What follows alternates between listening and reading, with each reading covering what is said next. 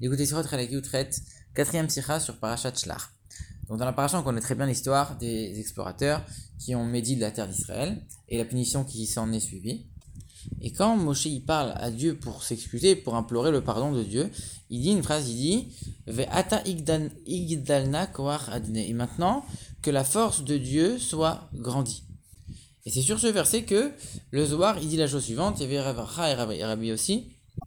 Ils ont dit le peuple juif il a un srout, il est méritant plus que tous les peuples de la terre, parce que Dieu les a choisis, Dieu il est appelé d'après eux, et Dieu il se glorifie de eux. Le monde n'a été créé que pour eux, c'est eux qui font en sorte que tout, y compris les peuples, existe. Alors pourquoi on parle expressément de ces trois expressions dans le Zohar et pas trois autres? Et pourquoi on ne dit pas par exemple les juifs, c'est les enfants de Dieu, quelque chose comme ça? Alors le rabbi il apporte une explication de son père qui explique la chose suivante. En vérité, ce Zohar, il fait suite à une autre phrase du Zohar qui est juste avant, qui dit que le peuple juif, c'est le cœur du monde. Et comme dans le cœur, il y a les midot, il y a les émotions, les attributs émotionnels, dont Chesed, Gvura, Tiferet. Alors ici, le Zohar, il va faire correspondre ces trois midot, Chesed, Gvura et Tiferet, à trois expressions. Le fait de choisir le peuple juif, c'est un Chesed de Dieu, c'est le bienfait, c'est une bonté de Dieu. Le fait qu'il est appelé d'après eux, ça on va expliquer, c'est la Gvura. Et après, il se glorifie, et Pa'ar, c'est la Tiferet, que Dieu se glorifie du peuple juif. Et donc c'est que des choses qui sont reliées au monde pour dire que le monde dépend des juifs, etc. Et donc forcément, on donne que des attributs qui sont liés avec l'existence du monde, alors que le fait de dire que les juifs c'est les enfants de Dieu, etc. Ça montre qu'ils sont au-dessus du monde. Donc c'est pas du tout ça qu'on voulait montrer ici.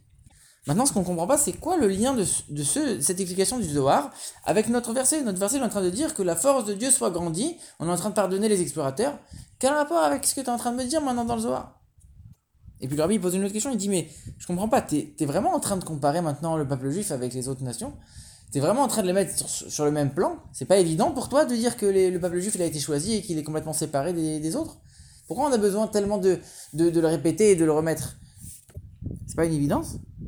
Alors le rabbi va expliquer tout ça, il dit voilà, a priori ce qu'on aurait pu croire, c'est de dire que comme Dieu il s'est énervé contre les explorateurs, donc pour apaiser la colère de Dieu, il fallait réveiller un peu la miséricorde. Alors dans ce cas-là, pourquoi il a utilisé le nom de Adnout, Aleph, Dalet, Nun, Yud? Pourquoi il a utilisé ce nom-là, qui a priori montre sur une certaine fermeté de Dieu, alors qu'il aurait pu utiliser le nom de la miséricorde, le nom de Dieu Availlé? Et puis cette phrase de que la force de Dieu soit grandie, pourquoi Moshe il le dit uniquement pour la faute des explorateurs? Pourquoi pas pour la faute du veau d'or par exemple? Alors en vérité le rabbi il explique la chose suivante.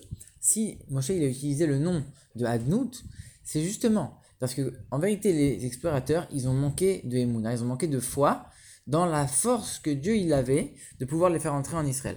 En vérité ils savaient que Dieu il pouvait faire des miracles. Ils savaient que tout est dirigé par la main de Dieu et que même la nature elle obéit au commandement de Dieu. Eux-mêmes, ils ont vu les miracles dans le désert. Mais ils pensaient qu'en vérité, les miracles, c'était uniquement dédié à l'époque du désert, où ça, c'était, où eux, ils pouvaient vivre de manière complètement surnaturelle. Mais comme la Torah elle-même, elle le dit, quand ils vont entrer en Israël, ils vont devoir travailler la terre, ils vont devoir vraiment être soumis aux règles de la nature. De la même manière que tu vas être soumis aux règles de la nature, tu vas devoir travailler, labourer et faire toi-même le pain, etc. Il n'y a plus la manne qui descend. Alors de la même manière, naturellement, les peuples, ils sont plus forts que nous. Donc forcément qu'on va pas réussir. Donc ils savaient très bien que tout était géré par Dieu, mais ils se sont dit, le système dans lequel Dieu il nous a rentrés, il fait en sorte qu'on n'est pas gagnant à ce moment-là. Dieu il s'est mis dans un système où on va devoir rentrer dans un système naturel, et à ce moment-là, si tu suis la nature, alors ça marche pas. Alors qu'en vérité, ils auraient dû comprendre que Dieu il a la force même de sortir des propres systèmes de la nature. Et quand il veut appliquer la nature, il l'applique. Quand il veut en sortir et la briser, il peut faire aussi ce qu'il veut. Donc ils avaient une émouna mais qui était incomplète. Et Moshe il a utilisé le nom de Adnout pour dire qu'en vérité, ce nom-là, il exprime quoi? Il exprime le fait que Dieu, il dirige la nature. Dieu, c'est le maître de la nature. À la fois, c'est un nom qui est lié à la nature, mais à la fois, ça montre que Dieu, il fait ce qu'il veut de la nature. Il peut la gérer, il peut rentrer dedans, et il peut aussi tout à fait en sortir et la briser. Il est complètement maître de la nature. C'est pour ça que Moshe, il a vraiment insisté sur ce nom-là pour réparer quelque part la faute des explorateurs qui ont justement mis en doute cette capacité, cette caractéristique de Dieu.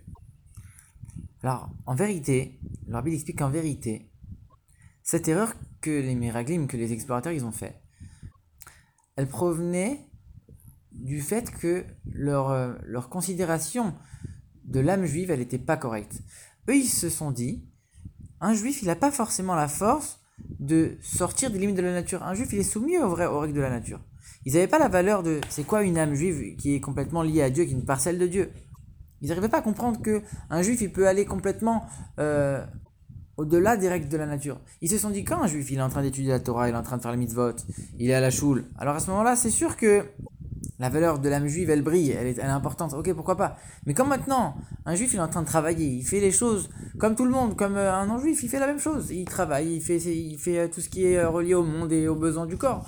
A priori, à ce moment-là, en quoi tu vas reconnaître que l'âme juive, elle a une qualité particulière? Maintenant, on va rentrer dans le monde. Alors c'est fini. Il n'y a plus cette qualité particulière de l'âme juive. Et c'est cette erreur qui les a entraînés à penser que même Dieu, maintenant qu'on va rentrer dans le système de la nature, on ne pourra pas aller au-delà des limites naturelles. En vérité, cette erreur, elle est flagrante. Un juif, même quand il est dans les limites de la nature, même quand il fait son travail matériel, alors il est en train de raffiner le monde et son âme elle est en train de briller tout autant. Et il a les capacités, même à l'intérieur du monde, de complètement briser les limites de la nature. Et c'est pour ça que le Zohar, il dit, mais les juifs, ils sont méritants par rapport aux autres nations, parce que... Et bien sûr qu'on se pose la question. En vérité, il y en a certains qui posent vraiment la question. Quand maintenant le juif, il est en train de travailler, il est en train de s'occuper du monde au même titre que le non-juif, quelle est la qualité tellement spéciale du juif? Donc la question se pose et le Zohar vient y répondre pour dire non. Même quand il est comme tout le monde, en vérité, il a quand même quelque chose de particulier. Et c'est ça les trois réponses du Zohar. La première réponse, Dieu il a choisi le peuple juif. On sait que chaque chose dans le monde, elle n'est pas au hasard. Dieu il fait des choses pas pour rien. Chaque chose a son utilité et Dieu il a voulu chaque chose. Mais il les a voulu pas en tant que tel. Il les a voulu en tant que moyen pour un autre but. Par contre le peuple juif, ça c'est le but ultime de la création. Donc tout ce qu'il y a autour de la création, c'est uniquement là pour que le peuple juif puisse l'utiliser. Mais le véritable but, c'est le peuple juif. C'est la seule entité que Dieu a vraiment choisie. C'est pour ça que le Zohar il commence en disant Dieu il a choisi le peuple juif. Même si on aurait cru que toutes les autres entités de la création ont aussi été choisies. Non, c'est le peuple juif spécialement. Tout le reste c'est uniquement pour le servir. Après le Zohar il dit Dieu il est appelé d'après le peuple juif, il est surnommé d'après le peuple juif. C'est quoi un surnom? Un surnom c'est pas vraiment le nom. C'est une petite déformation, c'est un peu éloigné du nom. Des fois on peut même pas reconnaître c'est quoi le vrai nom avec le surnom. Mais ça garde quand même un lien avec la chose. Donc ici, le rabbi dit comme ça. Un juif qui est en train de faire la Torah et les mitzvot, il n'y a aucun souci, on est en train de voir tout de suite que son âme divine, elle reflète Dieu. Dieu, il est appelé d'après cette personne-là. Ça, on comprend très bien. Mais quand le juif, il est, encore une fois, en train de s'occuper des choses matérielles de ce monde-là, alors, on va voir ça comme un surnom. C'est quelque chose d'un peu plus éloigné. On voit pas vraiment que cette âme-là, elle est appelée d'après Dieu, que Dieu, il est appelé d'après ce juif-là qui est en train de travailler. Non, on le voit beaucoup moins. C'est pas flagrant. Et on vient d'apprendre même ici, même dans cette situation, son âme divine, elle brille et Dieu, il est appelé d'après même ce juif qui est en train de travailler. Et le rabbi, il raconte l'histoire que le rabbi Rachab, il faisait l'éloge des juifs simples et il y avait un grand chassid là-bas qui disait moi je vois pas tellement cette valeur, la valeur que le rabbi il trouve aux juifs simples. Ça, ce juif-là, c'était un diamantaire. Et donc, du coup, le rabbi, il lui a demandé de venir lui montrer un petit peu les diamants. Et il lui a montré un certain diamant, lui disant, ça, c'est le diamant le plus magnifique que je possède. Le rabbi, il lui dit, moi, je vois pas tellement sa qualité, c'est une pierre comme une autre. Et lui, il a répondu, ah, mais non, rabbi, il faut être un spécialiste pour pouvoir reconnaître la valeur des diamants. Et le rabbi lui a répondu, tu vois, la même chose, pour les juifs, il faut être un spécialiste pour reconnaître la valeur de chaque juif. Même si c'est pas visible, on est appelé d'après Dieu. C'est plutôt Dieu qui est appelé d'après nous, même si c'est que comme un surnom et qu'on le voit pas tout de suite. Le rabbi donne aussi un exemple en disant que le Maguide, il pouvait reconnaître quel homme avait fait quel objet. Rien qu'en regardant l'objet, il pouvait réussir à comprendre quel type de personne avait fait cet objet. Par exemple, il y a une fois, il y a un objet on lui a amené un ustensile particulier, et il a dit ça, c'est quelqu'un qui est borgne qui a fabriqué cet ustensile. Encore une fois, il faut être spécialiste pour reconnaître que quand on voit une âme juive, en vérité, par ça, on va connaître que ça vient de Dieu. Pas tout le temps on le voit, mais même dans cette situation, l'âme juive reste complètement attachée à Dieu. Et enfin, Dieu se glorifie du peuple juif. Qu'est-ce que ça veut dire?